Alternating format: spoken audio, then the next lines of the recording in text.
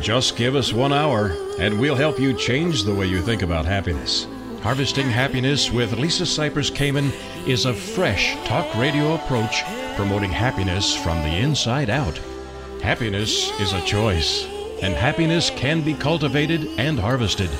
Each week, Lisa shines her light on well-being and global human flourishing by presenting a diverse and proactive collection of the greatest thinkers and doers who have devoted their lives to creating a better world in which to live. As a filmmaker, positive psychology coach, author, professor, and change agent specializing in the field of happiness, Lisa Cypers Kamen is widely recognized as an expert in the field. On the show, she also focuses on military families and service personnel returning with PTSD, traumatic brain injury, and other post-deployment civilian life reintegration issues. So, let's spend some time getting to the heart of the matter on Harvesting Happiness on TogiNet.com. And now, here's your host, Lisa Cypers Kamen. Good morning, good afternoon, and good evening, wherever you are. Welcome to Harvesting Happiness Talk Radio, where we explore the very serious business of happiness, sustainable well-being, and human flourishing. We are not talking about that annoying yellow smiley face. No, no, no. We are talking about something much deeper and critical to the success of humanity. Authentic happiness is not selfish, egotistical, or narcissistic. In fact, it is essential in order for humankind to thrive. Sustainable happiness is important because it not only elevates our own well-being locally, but also contributes to collective global flourishing. The achievement of a happy life is not only positively good for us, it is constructively good for those around us. In short, happiness matters. Happiness comes from the heart, and this show is most definitely all about the heart. If you like what you're listening to, connect with us. Follow me on Twitter at Lisa Kamen and HH Talk Radio, or even tweet at us with the hashtag Harvesting Happiness. Alrighty then, let's get to it. Today we are exploring a subject that is very near and dear to my heart. I am a closet DJ. It's true. Most people don't know this about me, but I host a volunteer radio program on radiomalibu.net, which is 97.5 KBU, and I pull out old world music tunes. And I'm fascinated by the power of music to heal, by the power of music to touch our lives and make us more mentally fit, make us more connected. And so today we are focusing on the theme of music and how it relates to a healthy mind, body, and spirit. And with me today is Beres. He's devoted his life to exposing people to international music, movement, and mythology as a means of creating better individuals and a more informed society. He is a multifaceted journalist, music producer, and yoga instructor, as well as the creator of Mosaic Method and Flow Play, an innovative vinyasa-based class that fuses yoga, music, and neuroscience. It's offered nationally at Equinox Fitness. He's also published 7 books, including The Warrior's Path, Living Yoga's 10 Codes, and Global Beat Fusion, The History of the Future of Music. Derek is also one half of global music producers Earthrise sound system. He's based in Los Angeles. He's taught all over the place. He's been featured in numerous periodicals from the New York Times, LA Times, People Magazine, ABC, Fox, BBC, NPR, and PRI. Welcome, Derek. Thanks for joining us. Thank you so much for having me. Well, it is a great honor because this music thing has been a lifelong passion of mine, and I get to play with you today about this very serious business of music on the show, and I'm very grateful. So, Derek, you work with a lot of various types of music. Explain how you find the music, how you became impassioned by music, and how you implement this world beat into your work as a yoga teacher, how it affects your life obviously as a music producer, and also the writing, how you create and work through your own flow. Well, when I was at Rutgers back in the 1990s, there was something called the BMG Music Club where you can join and get 11 CDs for a penny for the initial offering. But what they offered was usually not very mainstream pickings. So I would find myself just randomly choosing albums that I didn't know anything about. And I happened to choose an album by a Pakistani Qawwali vocalist named Nusrat Fateh Ali Khan. And he did 2 records with a Canadian guitarist and producer named Michael Brook. And that really, as generic as it sounds, that did change my life and sort of set it on its course, because all of a sudden I heard this very old Pakistani music form that was initially used just for weddings and funerals, and Nusrat was the man who helped to popularize it around the world. And that sort of set me off. When I got to New York, I got very consumed with the Indian electronic scene and became friends with a lot of the producers there, and I ended up getting a job as an editor at a world music magazine. And the thing about world music or international music in America is that it's a very small niche community, and the people who do it for the passion and love of music. So when you get involved with all the labels and the players, you sort of stay in touch.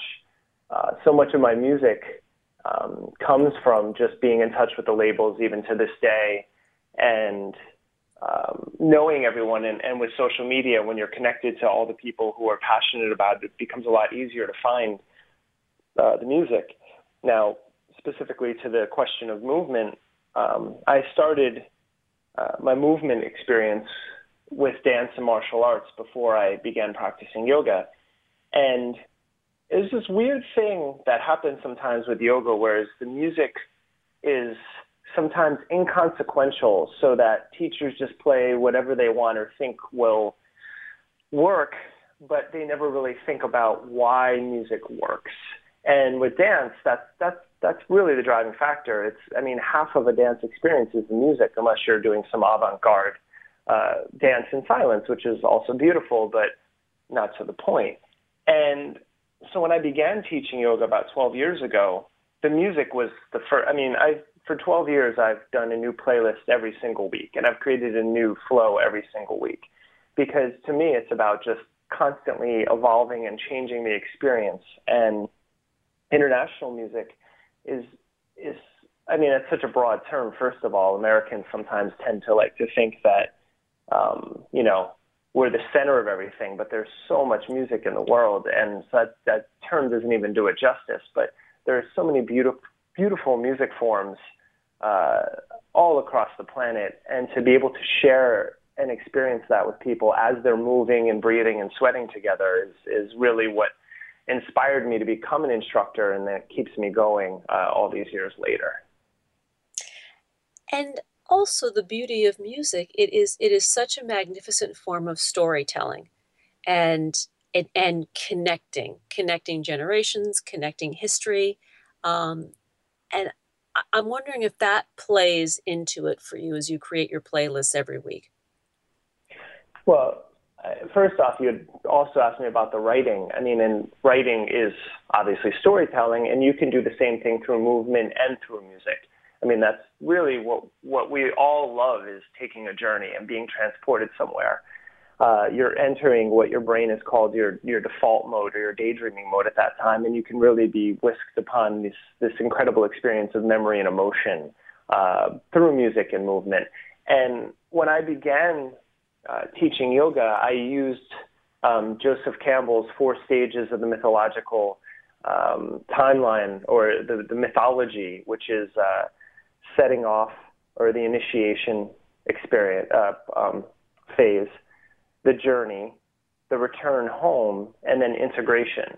And so every one of my classes, all those years, have been taught with that in mind, those 4 phases, and the music follows a similar trajectory, so that there's this experience of entering, there's the journey that you take together, and then you have to come back at some time, and then the integration, which is meditation or shavasana in yoga, gives you a chance to sit with what just happened for a few minutes before you go about your day. And this can all be done both with our bodies and with music, and when the two work in sync, so that you're telling one story through music and movement at the same time, it's a really powerful experience that you can have. You have said that music and movement together create brain magic. What does that mean? Well, if you look back, and a lot of this is, it's slightly speculative, but it's also taking whatever available tools we have with us in terms of neuroscience today. Some researchers believe that thought is movement imagined, or that the process of thinking happened first through physical movement that then became part of what our brain does. Because if you think about what our brain does, is it creates thoughts nonstop. Some research has shown that we have up to 2,000 daydreams every day, each lasting up to 14 seconds. So focus is not actually what our brain does. That's the function of another region called the central executive network. But daydreaming and letting our brains wander is very much what our brain does. Now, there's also some speculation that music is the original form of communication, so that before we talk together, we would slap our thighs and clap our hands and grunt together and express ourselves musically. And so with both of these, with the movement of our thoughts and the movement of our bodies, and if you know anything about how our brains function, exercise, specifically on a daily level, is one of the best things you can do for a whole host of brain health, of different, from staving off diseases of dementia and Alzheimer's to just better heart functioning and better circulatory system functioning and better breathing and all of those things. It comes from constantly moving and always changing the ways that you move. And so when you have these two things together, when you have something that really is a form of communication that kind of supersedes language, and then you have movement, it's the cocktail for the best brain chemistry that we can experience as human beings. We are going to go to a break, and we are going to sample the music of Earthrise Sound System. To learn more about Derek Beres, please visit derekberes.com. On Facebook, the page is Derek-Beres, and on Twitter, it's Derek Beres. Here come the tunes, and we will be right back. Yeah, Earthrise Sound System. Street color, Duke Mushroom on the hook, and CC White, the queen of soul care time. We're getting together. Why don't you get together with us? Cause the time is now. And now is the time. Yeah. Don't nobody really wanna fight. Can we see each other in a different light? Hey, let's get together. Ain't no one coming knocking at the door. We're the ones we've been waiting for. Hey, let's get together. Hey, brother, nice to meet ya. Let's stretch it out like Dharma Mitra. No beat can come between us because our love has a special feature. New paradigm, and you know I'm so excited. A planetary party, and you know you're all invited. Feels so good, you decided not to fight it. Now let it in like the sun shining. Let's stop drawing lines. Yeah. We're all brothers and sisters. Happiness is an inside job.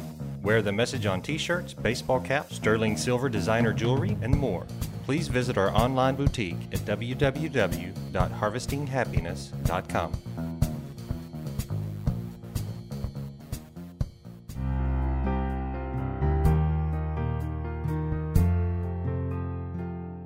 Are you or do you know a returning U.S. military man or woman in need of restoring joy in their lives? Did you know that our nonprofit, Harvesting Happiness for Heroes, offers stigma-free combat trauma and post-deployment reintegration programming? Check us out at www.hh4heroes.org. That's HH, the number 4, and heroes.org.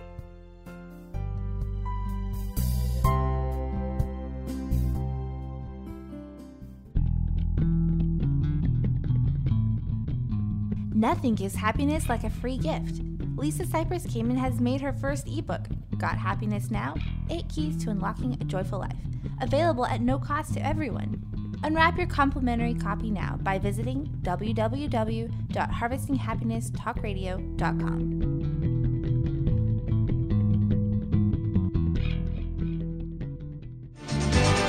Love is in the air, in the whisper of the tree. Love is in the air, in the thunder of the sea. Welcome back to Harvesting Happiness Talk Radio. If you're just joining us now, we are having a special show today because we are focusing on the passion and power of music to heal not only the brains, but our bodies, to open a portal for better physical, mental, emotional, spiritual well-being. And I'm speaking with Derek Beres, and he is really quite the Renaissance man. He is an author. He is a yoga instructor. He is a music producer. He really is on the cutting edge of what music and neuroscience do for our brains and our health. Derek, let's talk about what happens to us when we use this music in our practice, in yoga or any practice for that matter, because the music can be tailored for the sport. Yes. Well, first off, there's nothing that we know of that affects as many neural regions at once as music.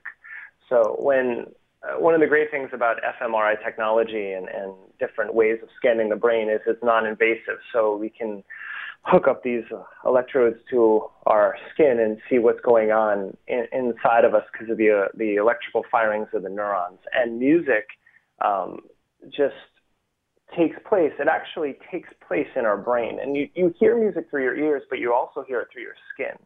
So music is really a complete surround sense experience. It affects everything. And that was one of the issues that I had, was being a yoga instructor and taking a lot of practicing as much as I was teaching, and hearing all the music that was being played in the classes. I would notice that sometimes the instruction and the music were telling my brain different things. So we'd be in the middle of a flow class, and they would be playing sitar music with no percussion, and that actually turns out that the sound of the sitar lowers levels of cortisol in your blood. And so, which cortisol, if we have too much of it, is dangerous, but we need a little bit of it to get moving and motivated, and it also helps in tissue repair after we work out. So you're telling the brain to do one thing, but you're telling the body to do another. And that's partly I think that's because we have this idea of dualism, that the brain and body are separate. But if you study the brain, it's integrated. You can't have consciousness without a body. So everything that you do affects the brain, affects the body, and vice versa. And that is really where the key to understanding music's therapeutic effects happen. In terms of therapy, music is being used to help to treat a whole host of diseases such as dementia, as Alzheimer's, also as Parkinson's disease. The researchers are finding really powerful effects through something called entrainment. And that entrainment is what happens when you hear a beat. So if you hear a beat and you can't stop tapping your foot, that's because your brain is literally syncing to that beat. And that's one of the issues with Parkinson's, is that that can't happen. And so you see these videos of people who have Parkinson's who can't control the movement of their limbs, but you put on a song with a beat and suddenly they can dance flawlessly. And then as soon as the music stops, they can't move anymore in the same way. And, if you can think about what that does for these very powerful neurological disorders, then just in our daily life, there's so much room for exploration in terms of what it can do. And really in our time, when the music industry is collapsing in terms of people finding financial well-being from it, probably one of the most successful areas that people are making money and finding social progress in is music therapy right now. And music therapy is used for several different kinds of clientele. I mean, from PTSD to children who have learning challenges. and maybe you could talk a little bit about the uses of music therapy in healing in these particular realms. Well, our brain, we get what's called these patterns, these neurological patterns that we get caught in. And basically, briefly, how memory works is a short-term memory becomes a long-term memory in where our hippocampus, or an area of our brain called the hippocampus. And once we have a memory, if it makes it to long-term memory, when we recall it, it then becomes short-term memory. And then it goes back to the hippocampus and becomes long-term memory. So that's why when we feel stuck in our life, when something happens and we feel as though we're never going to change, the world isn't, nothing is going to change, that's not a function or a feature of the world. That's a function of how our brains are operating. And that was discovered through something called neuroplasticity, that we can change the way that our brains fire, but it takes a lot of work. And part of that work can be done through music. It can help to change the neurological patterning of things through, there's so many different ways. And what I was speaking about a moment ago, Parkinson's entrainment is one specific realm that deals specifically with dopamine release. But in general, what's the thing that we're all going for is to not be stressed out. Stress and an overabundance of cortisol and adrenaline and those chemicals can just wreak havoc in our bodies. I mean, PTSD is just an example of a really, traumatic sense of stress that we've experienced in our body. And music can, by helping to calm us, what it can do is first evoke memory, and pleasant memory, hopefully, so that we change our associations to what we're experiencing. I mean, that's really one of the things that they're finding success in teaching with both yoga and music with PTSD, is that by reassociating certain scenarios in your life with something pleasurable and something instead of something traumatic, you will start to change the way that your brain relates to these experiences. I am not as up on the therapy for children, except for perhaps autism, where one of the markers of autism is an inability to display empathy. And one of the great things about music is that the sounds mimic different emotional states. And so with autism research, and specifically, they've found that children have been able to show the emotion of empathy more with certain types of music that bring out that. And again, whatever neurological issues are happening, it's able to sort of to work around the chemistry that is going on. I mean, that's how they've also people who've suffered damages from stroke again can help. Music can help them to work around the damaged brain areas and to help them to live a functioning and stable life afterwards. What I hear you saying is that by reducing stress in the brain and in the body and improving the firing of the brain or the rewiring of the brain so it fires in a more effective way, we are experiencing not only better emotional health, but we are then able to access our brain power to help us with the physical part, that everything starts to work better, that there's this synergistic flow that happens within the body.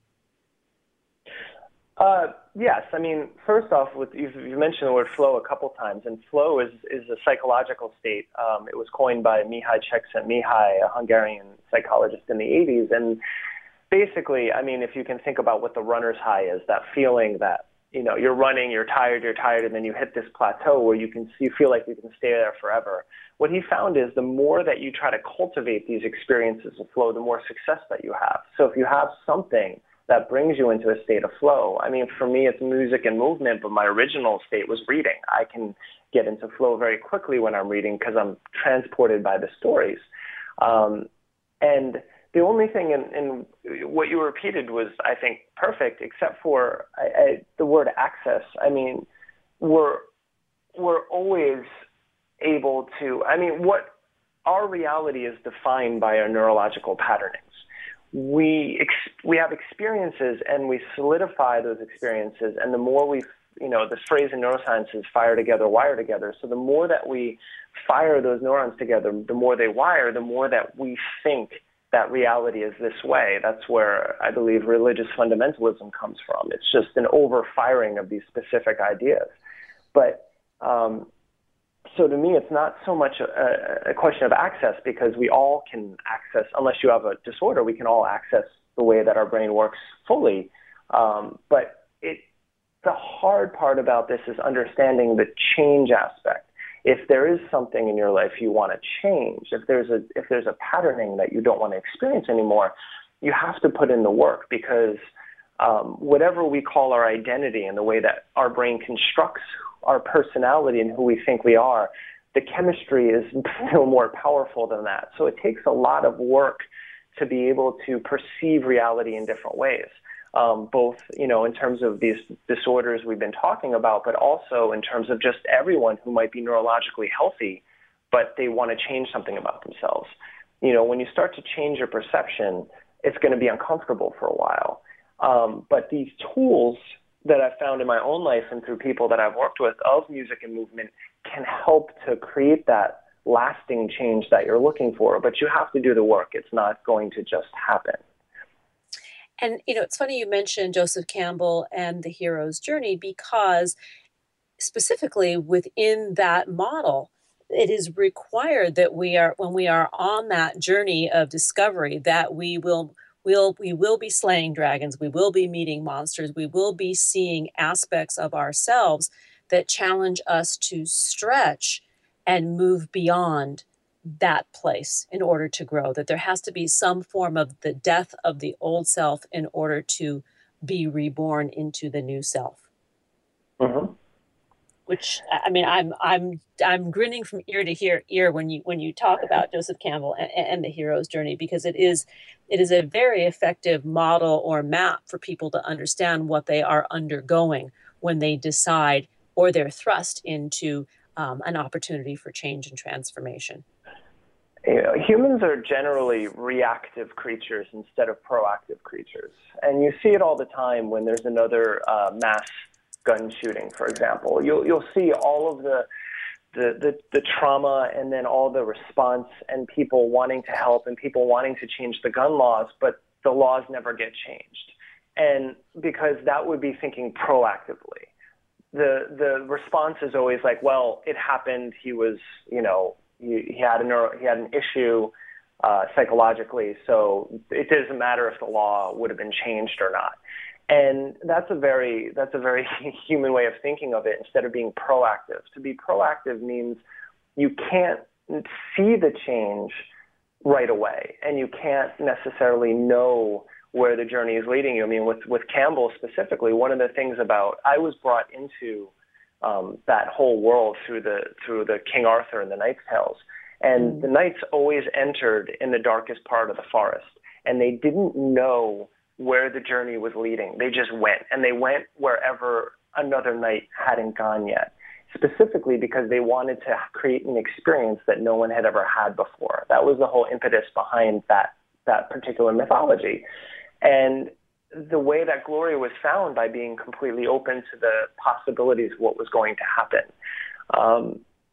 And I think, as much opportunities we have in our time to experience the world in a way that none of our ancestors ever had access to, the ability to travel around the world very quickly and experience all these cultures, we still very much get stuck in our patterns and perceive in a very limited manner.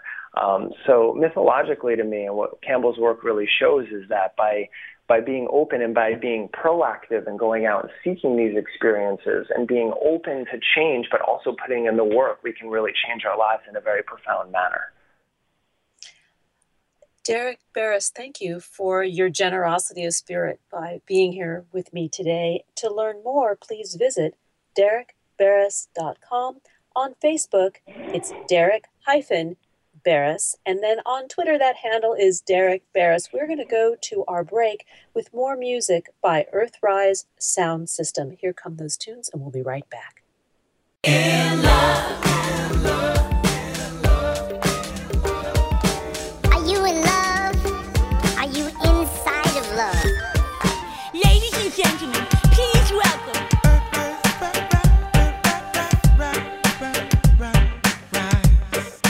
Earthrise Sound System.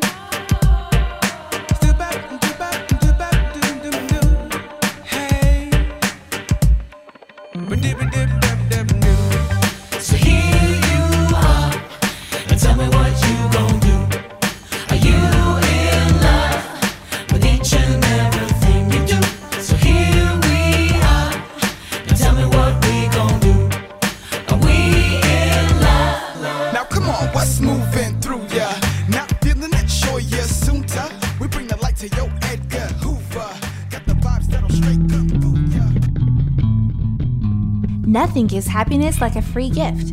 Lisa Cypress Kamen has made her first ebook, Got Happiness Now?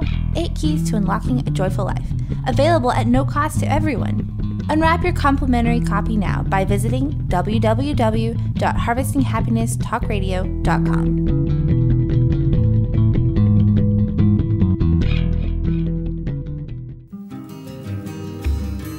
Saturday afternoons on 97.5, joyriding the coast with a global vibe, pleasing your ears and inspiring your mind. Quem mostrava esse caminho longe, quem mostrava esse caminho longe, esse caminho para São Tomé. Joyriding the coast with me, Lisa Cypers Kamen, Saturdays 2 to 5 on 97.5 KBU and RadioMalibu.net. Like what you hear on Harvesting Happiness Talk Radio? Subscribe to us on iTunes and get your weekly dose of joy downloaded free and easily to your computer or portable device. That's Harvesting Happiness Talk Radio on iTunes.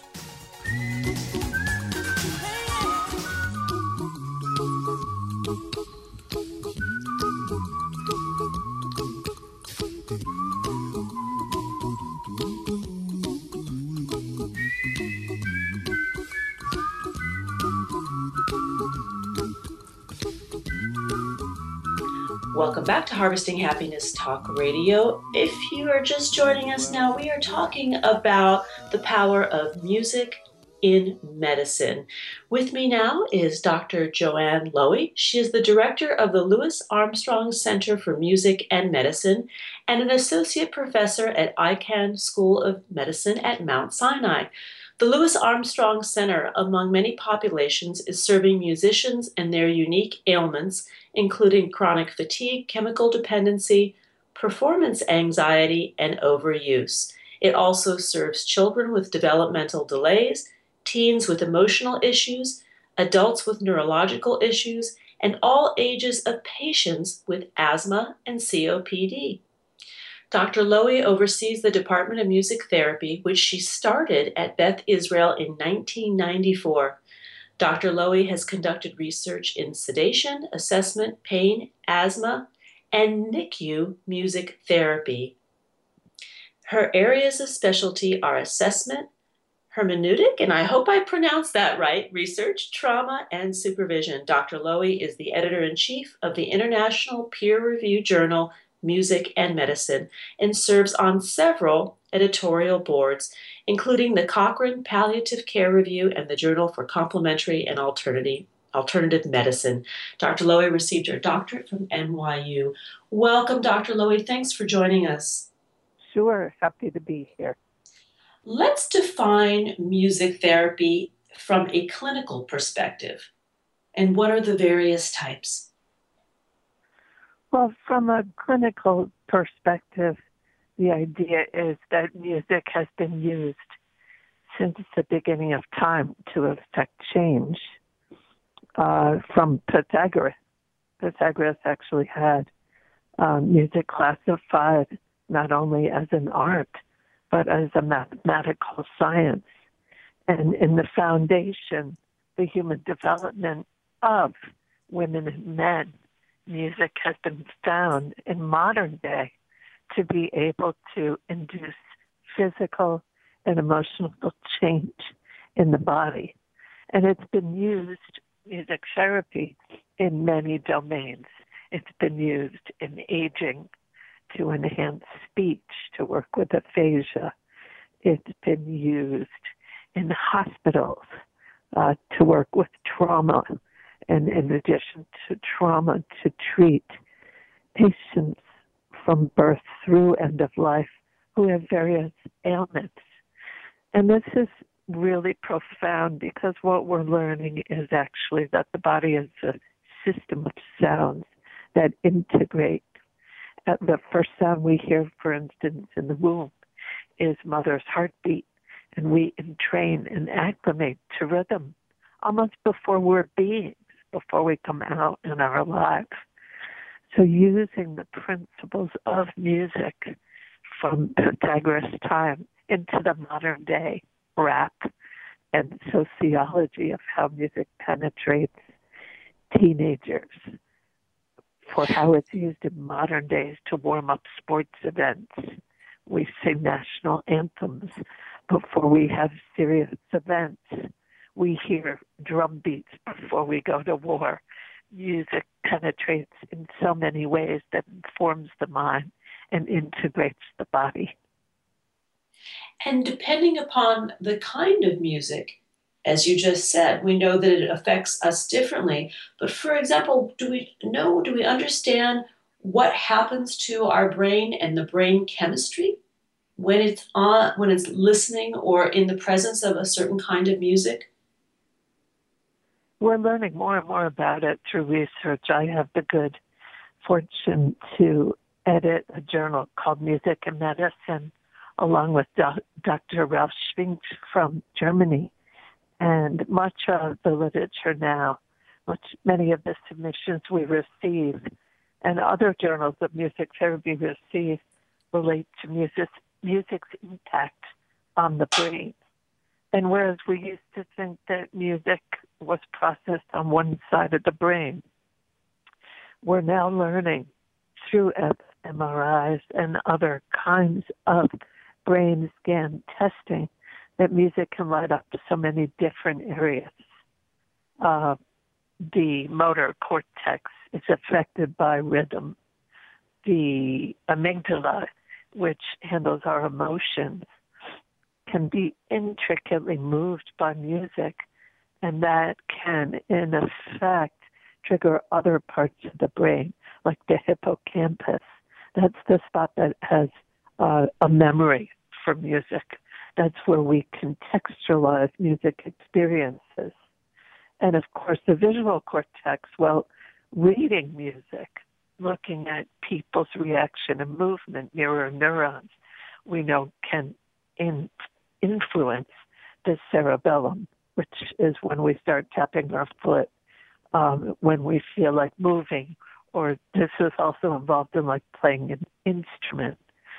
So from the auditory cortex, which is really the first spot, the first stage where it provides a mechanism for how we listen to sounds, the perception, the analysis of tones, it's all weaved together.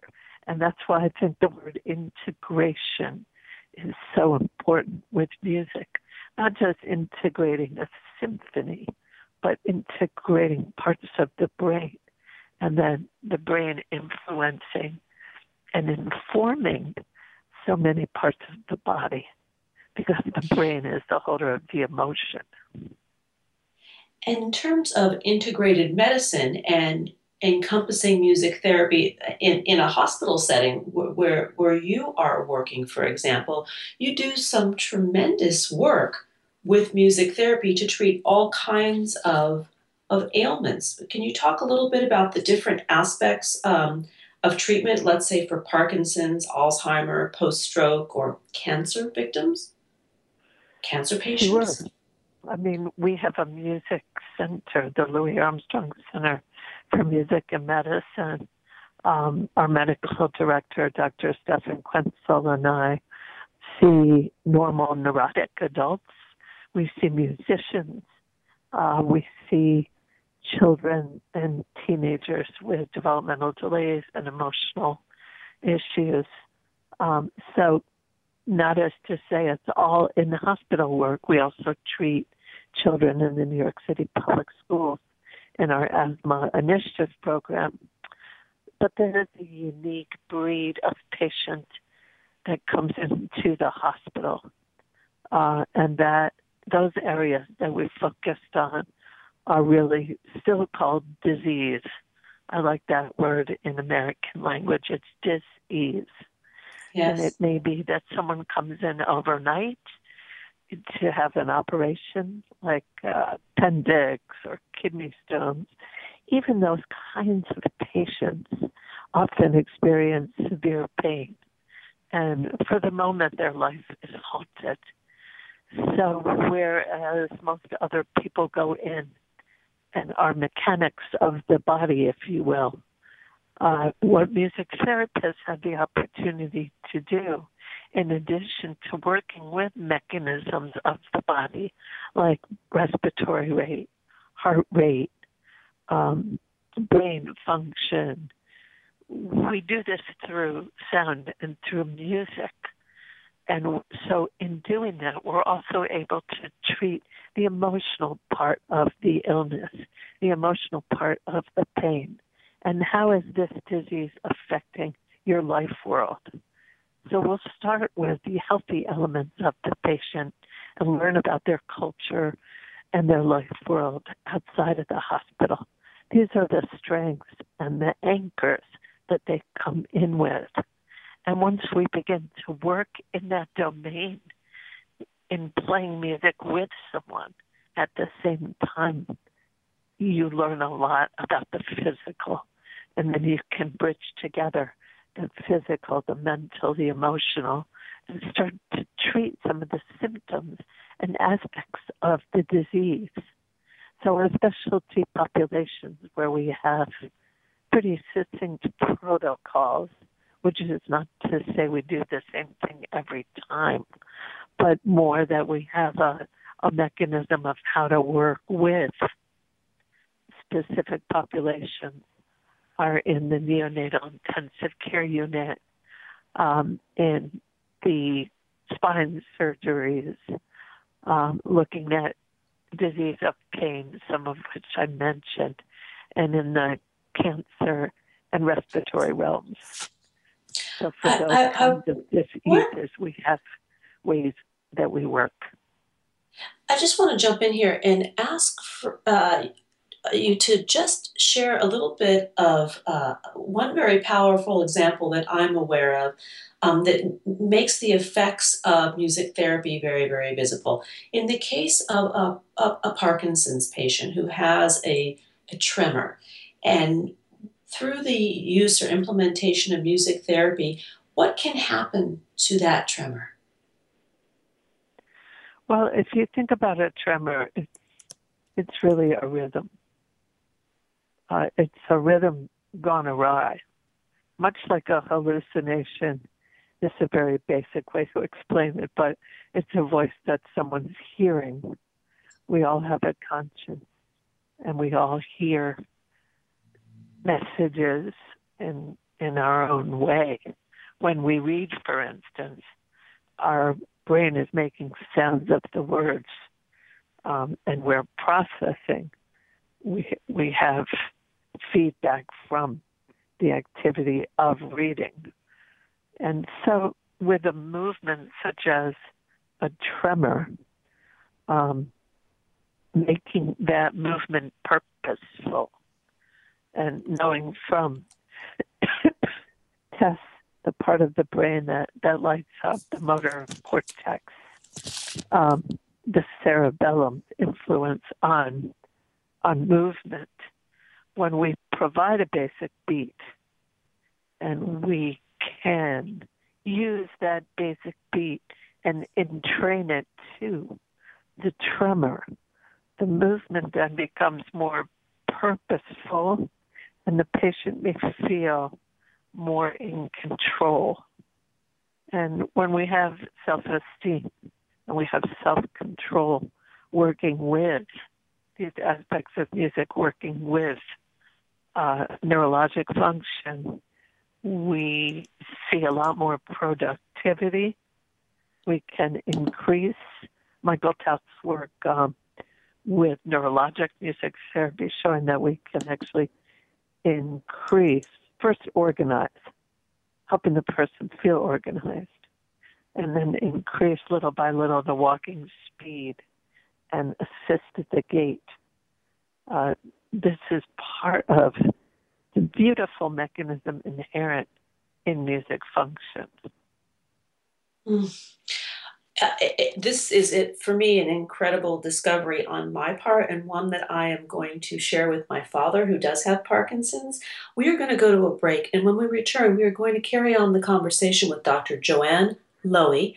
To learn more, please visit www.musicandmedicine.org, and on Facebook, you can find Dr. Loewy and her team at Armstrong Music and Medicine. Here come the tunes. We'll be right back. Clap along if you feel like happiness is the truth. Because I'm happy. Clap along if you know what happiness is to you. Because I'm happy. Clap along if you feel like that's what you want. Do you like Lisa's take on happiness, well-being, and human flourishing? Join us this spring as Harvesting Happiness launches online classroom programming where Lisa Cypress Kamen will offer her workshop series across the globe and from the comfort of wherever you are. Visit harvestinghappiness.com for more details.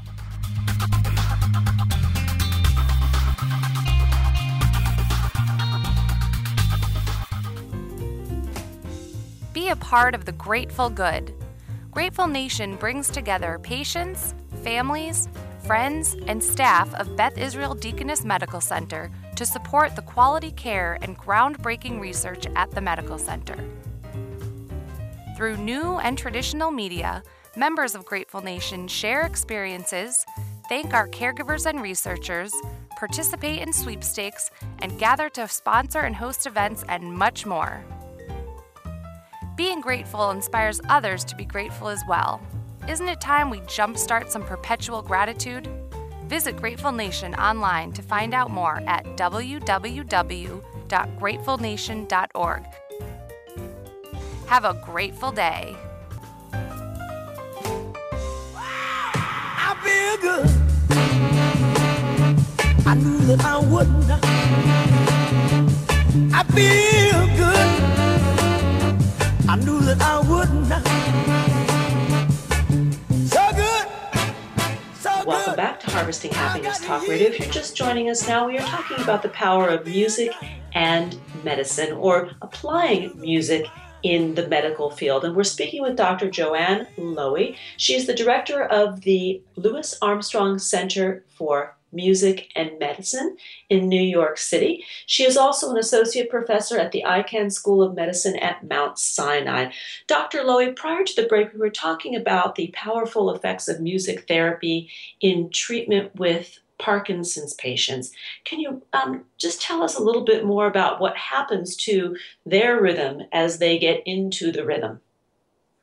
Right. So the general goal is we're trying to help symptom control and have the disability of movement reduced and improve the way they function, the quality of life. So with Parkinson's, music therapy can help with the stimulus to help them obtain motor coordination. And it can also affect the emotional response and put together the movement with the stimulation of rhythm, which affects emotion. So singing favorite songs in conjunction with music and rhythm can really have a profound effect on these kinds of patients. In terms of music therapy and pain reduction, are patients who are exposed to music therapy, is there oftentimes, or can there be a reduction in the amount of pain medication that is required to help ease and soothe the pain? Yeah, there's been some studies that music can actually combat pain signals before they even get to the brain, like right at the level of the spinal cord. So if music can reach, particularly if assessed by a music therapist, and if that music that has emotion from someone's outside world, if it can reach the patient in the moment of pain, the electrochemical signals traveling from where the pain starts can go straight into the brain and actually relieve it. There's been some research that suggests that music and pain travel along the same neural pathways, and also that people's favorite music can trigger the release of dopamine, which is a brain chemical. And Robert Satori at McGill has done a lot of that kind of study on emotion in music. In music therapy, working in a hospital for 21 years, I've been able to use a lot of live music techniques, particularly drumming for release. Like in some cultures, they use music and rhythm, particularly for body walking and for body piercing and fire walking, which has no anesthesia, just drumming. So looking at the release aspect and then looking at the breathing and the imagery, using like a romantic piece of music in training with the breath. Not using music as a distraction, but using it as an integration. So we're not manipulating the person away from pain. We're actually integrating the pain and changing it in the moment of music. Wow. That, to me, this is very, very exciting. And I like what you said about integrating and transforming the pain and not taking the patient away from it, which leads me to my next thoughts about how music therapy is used in depression, anxiety, and addiction, where there is a lot of emotional pain. It's, invisible pain, but very much the same pain. Right. Well, pain is the one definition in Tabor's medical dictionary that includes a patient's response to. So whatever is physically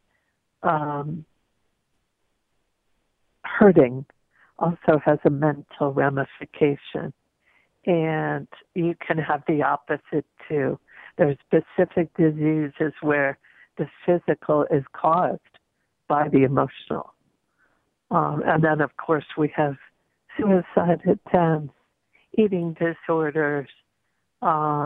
We work a lot at our clinic with people who are depressed and, unfortunately, musicians who work in the genre of ups and downs and travels and are working a lot with the emotion of just music all day. I think it makes them particularly susceptible to depression. But America on the whole, we're in a sort of drug world where we take a pill and we're not sad. And what we do at the Louis Armstrong Center for Music and Medicine is we actually work with the actual depression within a music context. So when you play music with someone, you can actually be in the moment of their sadness, in the moment of their trauma. So we are not afraid to go there. And through looking at patients' life world and their history, through music, we're able to elicit feelings of hope, mechanisms of resilience, and then really get into the analytic aspects of what perpetuates the cycle of depression and how can music not combat it necessarily, but how can music in the first stage serve to represent it so that the patient feels heard, and then work in duets and sometimes in trios and groups with significant aspects of that person's life world that causes the downward spiral.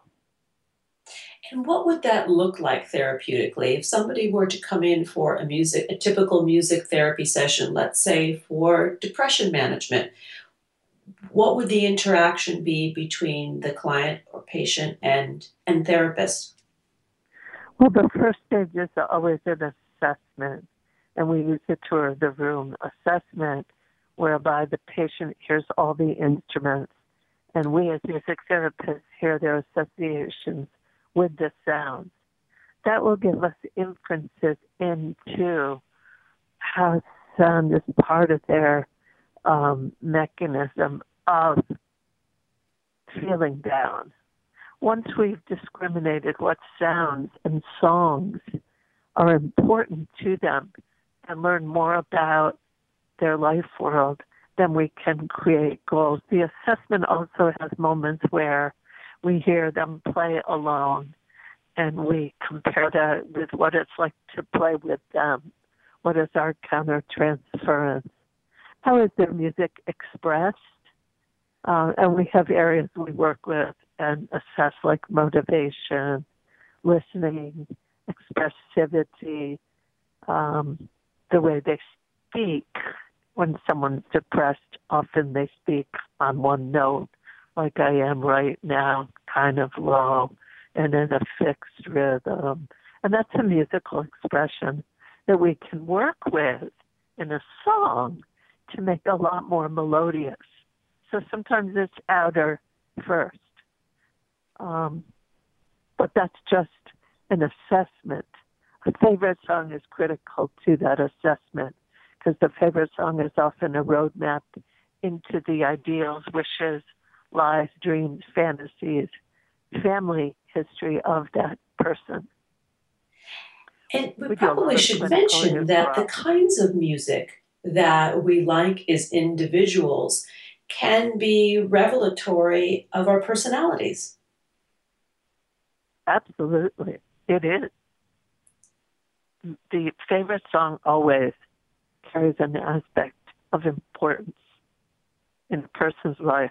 If it's their wedding song, it's their high school graduation song, even if it's a song they hate that reminds them of their family, that's just beautiful, fertile ground for music therapy. We are almost out of time, but I wanted to talk about the impact of music in public environments. For example, I'm thinking when one goes down to the subway, which is a stress hub, and you hear musicians playing, and it's a good example of the impact that music can have on a large group of people in a very time-stamped environment. You know, they're there only for a few minutes waiting for the train, and boom, off they go. Right. So we have something called environmental music therapy, where we use music in waiting rooms. We use music in the intensive care units. And that's not so unlike, probably a little less stress in the subway. But we hear music all the time. The air conditioner, sounds, the lights affect our well-being or not. So music therapists are trained to work with that sound carefully and weave together environmental noise to reduce, in our intensive care units, reduce noise, but also to infiltrate staff's favorite music with patients' and caregivers' favorite music. So it's all about all of these elements. One last quick question, because we are almost out of time. You have worked in the NICU, which is with premature babies. And what is the impact of music therapy on these little ones? Well, I've written an article on a study we did in 11 hospitals with 272 infants, and that's available in the Journal of Pediatrics, which is free online. But the skinny is that it reduced the stress in parents, and that these 3 interventions that we've developed had effects on vital signs, which are heart rate, respiratory rate, and O2 stats in infants. There's also a video that the New York Times did that actually shows the work with parents with one of our music therapists, because parents are a lot of the formula. The babies go home with the parents. Yes, I understand. Dr. Joanne Loewy, thank you very much for being with us today. To learn more, please visit www.musicandmedicine.org, and on Facebook, the page is Armstrong Music and Medicine. Here are a few thoughts before we part. Happiness is not a destination. It cannot be bought, sold, or traded. Happiness will never invite you to the party. Happiness simply comes down to a choice to show up each and every day in the world with passion, purpose, place, and meaning. Thanks for joining us on Harvesting Happiness Talk Radio. This is Lisa Cypers-Kamen, and my lyrical guest today, Dr. Joanne Loewy and Derek Beres, wishing you kind thoughts, kinder words, and the kindest of actions. Until next time, remember, happiness is an inside job. Happiness is your inside job. And a quick shout out of thanks to our producers who make us shine each and every week. We appreciate you. Go out and make it a great day. Thanks for joining us on Harvesting Happiness Talk Radio with Lisa Cypers-Kamen. Join us every Wednesday morning live at 10 to 11 Central Time here on TogiNet Radio. Then harvest your own happiness anytime from the comfort of wherever you are with free downloadable podcasts available at iTunes. To learn more about Lisa's filmography, felicitation, and philanthropy, please visit harvestinghappiness.com. Each week, Harvesting Happiness presents engaging trendsetters, exploring our world through science, art, medicine, media, music, philosophy, politics, and the human heart, whose perspectives on life are sure to inspire, provoke, and engage. Lisa's diverse guests are a proactive collection of the greatest thinkers and doers who have devoted their lives to creating a better world in which to live. Like Lisa says, happiness is an inside job. Happiness is your inside job. Spread more joy by liking us on Facebook at Harvesting Happiness and following us on Twitter at #HarvestingHappiness. Then join us again next week at this same time on the TogiNet Radio Network.